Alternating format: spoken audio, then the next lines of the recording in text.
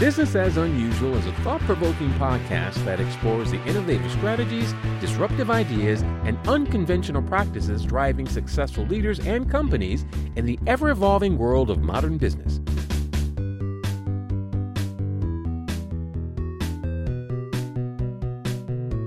Subscribe, comment, and share for weekly inspiration with our host, Aisela. Hi, welcome to Business as Unusual. This is Aisela, and I'm here today with Katherine McDonald of Just Because Consulting. Welcome, Katherine. Nice to see you again. Yes, thank you. Thanks for having me. I am looking forward to this conversation. Before we dive in, what is the last thing you did for fun that you want to talk about on a podcast? Last thing I did for fun. Oh my. These days it's been very work focused, I have to admit. But these days, one of the things that I've been trying to do a lot more of is really to get outside more. And living in Mexico, I tend to have a lot of really awesome places to go around. And so every couple of weeks, we go to different natural places. So one of the ones we went to recently was Bacalar, which is this lagoon in the south of the Yucatan Peninsula that has 7 colors of blue. So it's like really known as like a natural treasure because there's the lagoon itself has just naturally 7 different colors of blue. So that was really nice just to go and just spend some time outside and really appreciate more like how beautiful it is outside. It was just really cool. Mm-hmm. That's fantastic. Yeah, no, when you said you live there, I was like, oh, I'm jealous. That sounds lovely. As a consultant, you focus on something called non-human philanthropy. Do you want to tell our listeners a little bit about what that is and how you got into that? Yeah, for sure. When we think about philanthropy, we think about philanthropists like Bill Gates and all these big names that have millions and millions, if not billions of dollars, and how they give it to different charities. But philanthropy, of course, includes so much more than that. It can include a lot of the community giving, smaller scale organizations, fundraising, etc. When I talk about non-human philanthropy, what I'm actually talking about is all these initiatives that are for animals or the environment, so non-human focus. However, what a lot of people don't realize is that everything is actually interconnected. And that's one of the main things that I find I need to convince people of. When people think you're defending animals, especially, it's almost as if that means you don't care about humans. Right. But what I've noticed by working with a lot of these organizations is that who is making up these organizations? It's volunteers, it's donors, it's employees, it's people that are running a lot of these organizations. So they are not actually non-human, even if they are focused on non-human causes. And so one of the biggest things that I've been talking about and trying to get the word out there is making that connection of the intersectionality between a lot of these causes and human society. We are dependent on a lot of animals in many ways for agriculture, for taking care of the biodiversity of our ecosystems. We need animals to make sure that our ecosystems stay healthy. And of course, as humans, we are completely dependent on our natural world to sustain ourselves. So it's not non-human.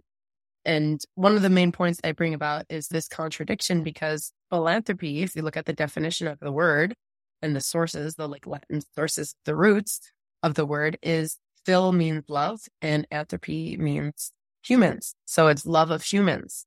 And one of the biggest obstacles when you're defending non-human philanthropy is a lot of these causes are a problem because of humans. So you don't tend to love them as much in some of these cases. So there tends to be a big conflict between needing humans to defend these causes, like I said, as volunteers, employees, donors, etc. But then also that humans are a big part of the problem and that we need to change their behavior. And so it tends to sometimes be seen as coming into conflict with the cause.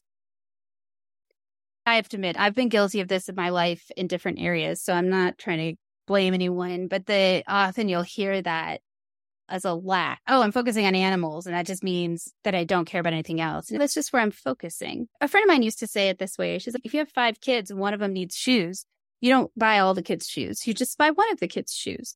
And that's not because you don't want the other kids to have shoes. It's just they do. It's all good. And if they need shoes, they can tell you. I feel like it's a very human response, and yet it's also not super supportive of us being able to focus the way we need to, because everyone has to pick something. If you try to do something about everything that needs attention, you just would be very surface level. There's no way to really show up in a deep way without getting some sense of focus. And it's not necessarily efficient. I feel that a lot of people the way that you're going to really be able to be efficient and reach your objectives is when you're doing what motivates you and is your passion. I could, let's say as a fundraiser, I could fundraise. I know the techniques of fundraising for any cause. However, if my passion is the environment, if it's animals, then the way I'm going to speak about it, the way I'm going to be able to motivate people is going to be so much more strong than if I do it for a cause that doesn't really motivate me or doesn't really light my fire. A lot of times what I feel is that it's everyone just focused on what turns them on in that sense of what gets them excited and passionate, then we'd be living in a much better world instead of forcing people to defend causes or to work in things that they don't care about. So I agree with the parent thing of also, as a parent, you need to also choose what your skills are and what maybe there's other people that are better at teaching. Let's say if my child is into coding, I am not a techno-savvy person. It would be a disservice to him for me to do the work. Doesn't mean I don't love him or I don't support his dreams, but it's about finding the right people to do the right things. And then if we all do that, then our entire ecosystem is going to be taken care of. So I do think that it's necessary to defend all causes by the right people. I really agree with that. This is business as unusual. So what is unusual about the work that you do? I do believe that when we think about philanthropy in general, a lot of people will associate it with certain causes. They'll associate it with more the arts, like arts and culture, museums, hospitals, a lot of health, education, universities, etc. So we talk about more grassroots, smaller groups. From a consulting perspective, most people don't feel that those organizations can use businesses and consulting services. So what I've often done is made sure to pair my skills with organizations that need it most, which is not necessarily those that can afford it. One of the things that I've done to really help support my clients is to find funding for my work to allow them to hire me, which is something that allows them to build up the capacity necessary without necessarily coming up front with the capital investment in my services. So in different cases, I found up to sometimes 100% of my consulting services have been funded through external services, such as government funding, business startup funding, or other sources, which has really allowed me to work with organizations that wouldn't necessarily be able to hire me otherwise.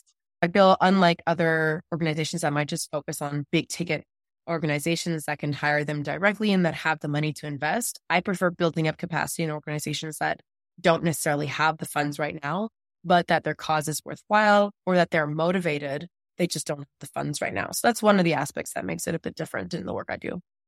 That is unique. And from my own experiences working in the nonprofit world, is a really important and helpful aspect. I feel like when I first started out, it's like a lot of communities, there's a lot of jargon.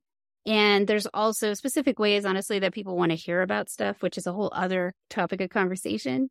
And having somebody that can negotiate that on behalf of your organization and help you set up your systems in a way that speaks to those particular infrastructural requests, it makes a really big difference in the way that you can present yourself and be successful. So that's really neat. I also think that a lot of organizations, they end up working with services that want to continuously work with them on a long-term basis. So for example, I'll give a concrete example of one of my clients. For their web design services and their web management, they are completely dependent on those who built their website to make any changes, to make any updates to their website. They constantly have to pay more and more to the service to manage it, which is fine. That's their business model. However, mine is a bit different in the sense that I don't want them to need me full time or forever. My objective is to build up their internal capacity, set up the systems, like you're saying, the processes, getting them to understand, but then also be able to manage it themselves. Because the cost of having a coach or an external service is always higher than doing it in-house. They might not have the capacity now, but the objective is to build up that internal capacity so that it also becomes like their secret sauce. So they have to do it in their way. When you're hiring someone externally, they're going to be bringing their own baggage in a way and their own way of doing things, which can be very helpful to inspire them into doing it in a certain way. However, at the end of the day, they need to really adopt those processes themselves so that it becomes natural and organic to the organization. And obviously will also the return on investment will be much higher when they don't have to constantly be paying for consulting services in the long run. Unlike most people, I'm not trying to build up a dependency where they can hire me for years on end on a retainer, for example. I want to do a closed project so at the end, they don't need my services anymore in that particular sphere.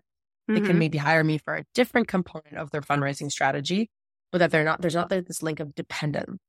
I appreciate that you also do the boots on the ground work as well, because once again, I feel like I observe that a lot where folks wanted to come in and just offer advice, and it's great. And there's a bridge we need. They need someone who can actually create some support processes, because part of the way often I think a smaller nonprofit will hire a fundraiser is because they're overwhelmed. So getting more information about what they're supposed to do isn't as helpful as we'd like it to be. Exactly. And I do believe there's like a transition of in the beginning, I might be doing more boots on the ground work, like you're saying. I might help set up. I might even write some grant proposals for them and just support them in that work, revise their work. And then eventually it'll be more of that coaching, consulting of once the systems are set up. And I do believe that there has to be that form of evolution. You can't just come in and just offer advice. And if they don't have the capacity, they can't just implement it themselves all the time. So who typically thrives with your service? A lot of times it's organizations that have a strong team in the sense of they have a good core team of people that know the organization well. So startups tend to not be ready for this kind of work yet. They still have to get to know who they are. So people like organizations that have been around for a couple of years, but that are still just rolling with the motions and that don't necessarily have a huge fundraising department set up. Those are the ones that tend to benefit the most in the beginning from my services. However, for some of my other services, such as I do donor analysis as well, so I can analyze a full database and really make it more efficient. That would be more larger scale organizations that have a longer history of doing fundraising, where I can really dive deeper into their existing donor list and come out with a strategy that will allow them to focus more on retention instead of constantly being on a treadmill of acquisition. So I offer quite a diverse range of services. So it really depends on which one, either more small organizations that really just need that leg up to build their internal capacity and then they can take it and run. And there's the ones that are already having, let's say, a fundraising department that need more help in becoming more efficient and finding the right strategies to really maximize their capacity. That sounds great. What's advice you've received that has changed the way you think about what you do? For anyone in the fundraising world might have heard of Dan Pelota, who is a huge fundraising, especially in the US. He's been known, he did the most viewed TED Talks. And they just launched a new movie, The Uncharitable movie, that I highly recommend for anyone in the fundraising world. And he really flipped the idea around fundraising costs and overhead. And I feel it's very inspiring because in the nonprofit world, unlike in the business world, there's this huge scarcity mindset around investing in themselves. And when you listen to Dan Pelota, he really switches it around of when organizations allow themselves to invest in themselves, in their capacity, in their skill sets, in their people, that's when they're going to be able to grow and reach their objectives and actually accomplish their mission. But at the end of the day, nonprofits, what is the objective? Is it to limit costs and say, like in his talk, he talks about, do we want our tombstone to say we kept overhead low? Or do we want it to be, we reached our mission? So I'll give a little case study example of this. One of my clients who they fund the transport of children with congenital heart disease in Rwanda, from Rwanda to their partner organization in Europe to get the surgery they need to basically solve their congenital heart disease problem and live their full lives. They have this opportunity right now, and they were thinking about investing in it or not, of building a cath lab, so a catheter lab in Rwanda, which would allow for the surgeries to happen on the ground in their own country, which would solve their mission because now they wouldn't need to be transporting kids every time and save 4 or 5 kids a year. They'd be able to save 400 kids a year once the cath lab is set up. But the investment is $500,000. And that is much more than they had ever raised before. And at first they were like, oh, how are we going to do this? And the question was, should we invest the $25,000 to $30,000 we've been raising annually to save these 4 or 5 kids into fundraising? And that would mean that for that year, we would not be able to save any individual lives with the long-term objective of saving basically all of the kids with congenital heart disease. They would be able to get their surgeries much more accessibly. Right. And so there's this question of, should we invest in ourselves by investing in this infrastructure and fundraising necessary to reach our objective and actually accomplish our mission, or just be safe and be able to say our fundraising costs were 0 and just save 4 or 5. And after our conversation on our strategy, they realized it would be a disservice to the populations they are claiming to serve to not invest into this kind of a campaign. So that was one of the things that really changed my mindset around investing in yourselves. And I take that on as an individual. Fundraisers need to take care of their own mental health, their well-being, make sure that they're in a healthy situation. That's how they're going to bring their best person to work. As an organization, the same thing can be said. You need to invest in making sure that your team is doing well to be able to reach your objectives. And that is something that unfortunately I've seen is not common in the nonprofit sector. Mm-hmm. That's really true. It's great advice. So that I know this kind of work can be taxing, even if it's rewarding. How do you keep yourself inspired or recharged? Honestly, I've been in the sector for so long that for me, this is pretty much all I've ever known. I was one of those annoying people in high school that was watching all these like animal cruelty videos and pushing people to think about alternatives to meat. So it's always been part of who I was. And honestly, as a consultant, now that I've been working with many different organizations and meeting with people who want to bring about positive change, it just really gives me hope. So whenever I meet with new clients and I hear them and telling their stories, telling why they're doing this and their inspiration, even if it's not a cause that I'm necessarily personally attached to, hearing other people constantly share their dreams just gives me hope. Because the media right now really focuses on so much negativity. All we hear about is the wars, the disease, the deaths, the violence. That's what we focus on because that's what people tend to focus on. It's a part of our natural brain chemistry, it seems, to just listen and focus more on the negativity. And by meeting with all these people who are, I'm not saying everyone is succeeding in reaching their objectives, but seeing people try and put their best foot forward and do their best, for me, is what's been inspiring me to really just continue and try to get as many of these people to reach their goals as possible. I get that. Like if you have a particular perspective, the work itself and seeing those moments of accomplishment can feel incredibly recharging and inspiring. Mm-hmm. And I've always found that fundraising is, everyone considers it as like this necessary evil to get the real work done.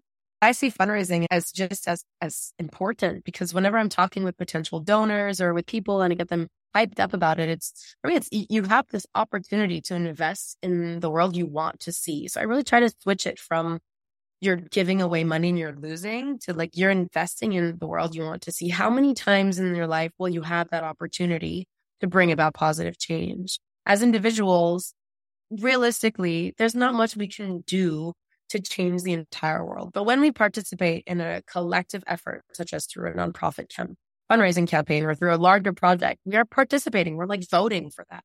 So that kind of inspires me as well. I, as an individual, can't work for all of the organizations and fundraise for all of them and do all of the causes. So this whole thing about if you care for animals, you don't care about anyone else.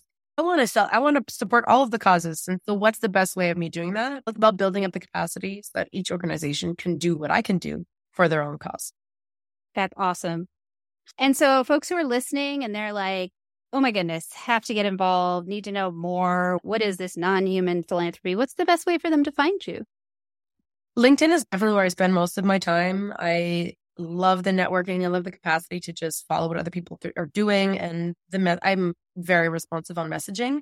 And I just launched the Non-Human Philanthropy podcast recently, and I'm still looking for guests and people to share their stories about non-human philanthropy. So don't hesitate to just reach out. I would love to hear your stories. And if not, tune into the Non-Human Philanthropy podcast to hear some practical advice on how you can help with your fundraising strategy and anything else that you might be having difficulty with. And I'm constantly looking for guests, for people who want to share their expertise, their stories. So by connecting with me on LinkedIn, it's Katherine Lacefield McDonald. I just recently changed my name. That would be really where I'm at right now. And I'd love to have any stories or feedback from people working in the sector. It'd be great to have a conversation.